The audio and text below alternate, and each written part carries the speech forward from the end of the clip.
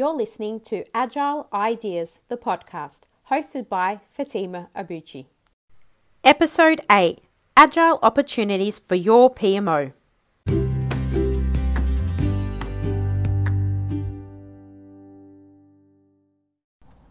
Hi everyone, welcome back. Today talking all things Agile opportunities for the PMO.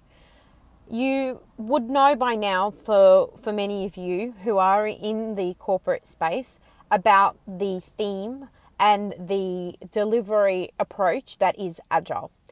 There is a lot of different views and opinions around the definition of Agile and what it means to you specifically. And we'll talk about that at another time.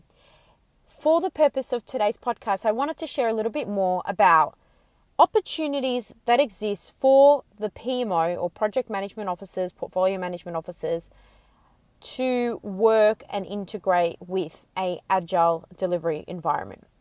There are a lot of different things that are coming out as a result of people going down a more agile way of working, in particular those that are taking up frameworks such as SAFe, Scrum, Kanban, etc.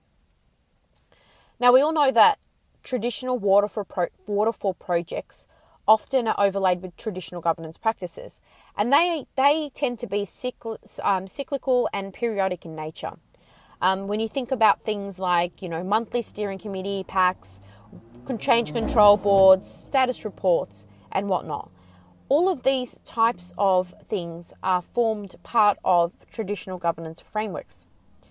That being said, when we think about Agile and what Agile means in regards to the PMO, there is an incredible opportunity that is in existence now for PMOs who would like to take opportunity to transform aspects of their roles that do not deliver value to the organization, and think about how they can be more innovative and evolve so that they can maintain a good, solid, reputable, long-term relationship with an agile delivery environment. Let's start by talking about reporting. So reporting can take many shapes and forms. Everything from weekly status reports, monthly status reports, monthly board reports, executive steering reports. Regardless of what type of reporting they are doing, they are often required to help enable decision making. We need to think about how timely are those? What decision making do they prompt? What behavior do they promote? And what intrinsic value do they offer? Remember, leaders are not interested in ticking traditional boxes anymore. They're becoming more concerned with actually providing opportunities for their environments to utilize information in the best way possible so that they are able to make decisions with purpose, but also have the most information relevant and be informed about those decisions as they come into play. Executives do not like surprises. I mean, nobody likes surprises, but in particular, they don't want to see reports that come through that provide them information that as missing critical components or omitting key information that's going to help them to make decisions. So PMOs, in terms of moving towards a more agile way of working, are encouraged to find opportunities to input directly into the strategic objectives of executives and help them drive organizational agendas with real-time data, self-serve management information, and lean reporting approaches. Gone are the days where we just do reporting for reporting's sake. We need to think about what is the purpose and objective of the report. In fact, I bet that if you attempted to stop doing a report that you were doing or have been doing for a while, and just run an experiment to see what happens if that report was to be stopped one day. If a report is stopped, what is the outcomes as a result of stopping that report? Some people may not even notice. And that helps you to identify whether that report is providing any value at all. In fact, another experiment you can do is put a read receipt on an email that you might send with the report detail inside it and see how many people actually open that email to read that report. So when we think about reporting, moving forward and thinking about things in more of an agile way, we have to question wasteful practices. We need to think about why it takes so long to produce steering committee packs and why those steering committee packs are produced and delivered, 1 to 2 weeks before the meeting, where we know in a fluid, agile delivery environment that things will often change minute by minute, day by day, and often the report data then becomes outdated. So we need to think about how we manage participation, coordination of information into those reporting, decision logging, minute taking, and whatnot. Think about whether aspects of those are necessary, or if they are necessary, in what regard? Where do we find the most value of doing things like minute taking and room bookings and whatnot? We need to think about what creates the most value, and if it's not creating value, we need to question whether it's a wasteful practice. There's a lot of questions we need to ask ourselves, and we need to practice agility through making iterative changes. And if that means improving incrementally the way that we do reporting in an agile environment, then that's definitely an opportunity for the PMO to consider. One example I will tell you about is in relation to a client that I worked for previously, where my first observation from being involved for less than a month was that they were spending a considerable amount of time doing reporting. And I know that reporting in some shape or form is necessary, especially when we're talking about reporting that goes to a board or a executive steering committee where you're requesting funding. That may be a necessary need for those reporting. But in this particular example, I was finding that there was over 40 different reports that were being created on a monthly basis. Some of those reports were reports that went out weekly, some were fortnightly, some were monthly, and others were contributions to more quarterly pieces of work. But the number of reports was absolutely mind-boggling. In fact, a number of the reports did not provide value for the organization. In fact, many of those reports were not being read, were not being used, and did not have a single point of truth of information.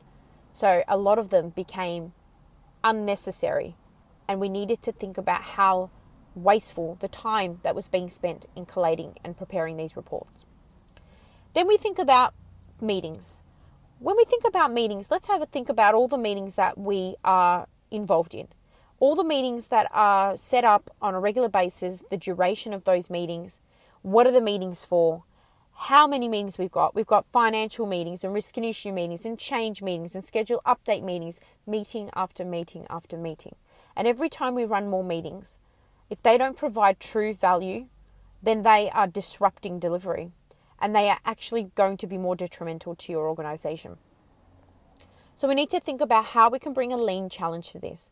We need to educate ourselves along with the rest of the organization and delve into the Agile PM's toolkit and think about things such as Kanban walls and stand-ups, or tools such as Jira. Do they ensure adequate oversight and governance? Have you looked into that? Could they provide the answers as opposed to having so many meetings? How we contribute to creating capacity and reducing the unnecessary overheads is critical to the success of a delivery environment. For example, a PMO can start by creating their own sprints and radically change behaviors starting from within. Then we think about technology. Let's look critically at the tools that we use to perform our roles. The tools that we are using and the tools that are being introduced need to be assessed with a magnifying glass. Often what is happening is one area of a business brings in a tool, and then another area of a business brings in another tool, and then the ePMO brings in another tool, and all these tools often can contradict one another. We need to think about how these tools are used to help us perform our roles. Because remember, it's about people first, process, and then the technology. Think about the tools and think about how they can be integrated, automated, and do they drive value? Are they fit for purpose? And how do you know whether they are fit for purpose or not? Have you spent the time to actually investigate the use of these tools internally? Are they something that actually provides value to the environment that they are being introduced into? We need to think about that and create ourselves a path to go from where we are to the future of automating our processes once we've got our processes down pat. Having that roadmap, that view for PMOs will enable them to set themselves up for success. There is so many solutions out there. Don't be quick to just pick up the first tool or software that you hear about. Think about what the purpose of it is. In our business, being a small business, we've experienced many different tools of all shapes and sizes, from software tools relating to CRM, to accounting tools, through to timesheet management tools. And one of the key things that I would stress is you need to think about researching the tool that you're planning on using, what value it's going to provide, how it's going to support the environment that you're in, and think about how that tool can enable you to put your own best foot forward in terms of practice.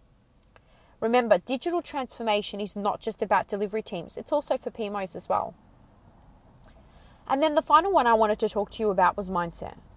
So however you choose to refer to the agile movement in new ways of working, lean, etc., underneath all of that, agile represents at its core a mindset shift. It's the harness of a change done right, quickly, expertly, with minimum fuss and maximum results. Now, those sorts of things don't happen easily, and they don't happen overnight. So we need to realize that and not expect or put ourselves under an immense amount of pressure that forces us to pick up things quicker than we possibly can. Because in every organization, we've got different types of personalities, theory X and theory Y. And there are people that have different learning ways of learning. For example, I'm a very visual learner. And others may not be. And so we need to think about how we bring all that together to help people take the journey to change their mindset. Agility itself is a continuous journey of self-improvement. It's not a destination. And if we're going to take that path forward, we need to think about how we self-improve and then improve those around us by implementing more effective ways that support the delivery environment and not hinder it. Slowly, the way that we embrace mindset and the more we embrace it, it will enable us to reveal more about how we can disrupt and drive value for the teams that we are working with. As we personally, within the PMO functions, become more agile and use its structure to redefine our purpose and to frame our continuous improvement, the more we support the organizations we work for in achieving their transformational objectives. So start thinking about those key things. Start thinking about how you would transform the way that you do things within your existing PMO functions to enable yourself to keep up with the evolving project delivery that is happening right in front of us. Don't fall behind. Think about things. Think about how you do your reporting. Think about how you do your resource management. Think about how you govern and oversight. Think about the technology, the tools. Think about the process. And most importantly, have a think about the mindset. If your PMO needs a supportive hand and some innovative ideas to kick off your transformation journey to evolve for the future, you can get in touch with our team by emailing contact@agilemanagementoffice.com. Thank you so much for listening again to this Agile Ideas podcast today. Please share any insights, opinions that you may have on any of our social media channels. You can also reach out to me directly on LinkedIn. And if you would like to suggest any categories or any topics for future podcasts, we are more than happy to hear about them. So thanks again for listening, and I hope you enjoyed this short podcast. I hope you've been able to feel, think, or be inspired today. Until next time, what's your agile idea?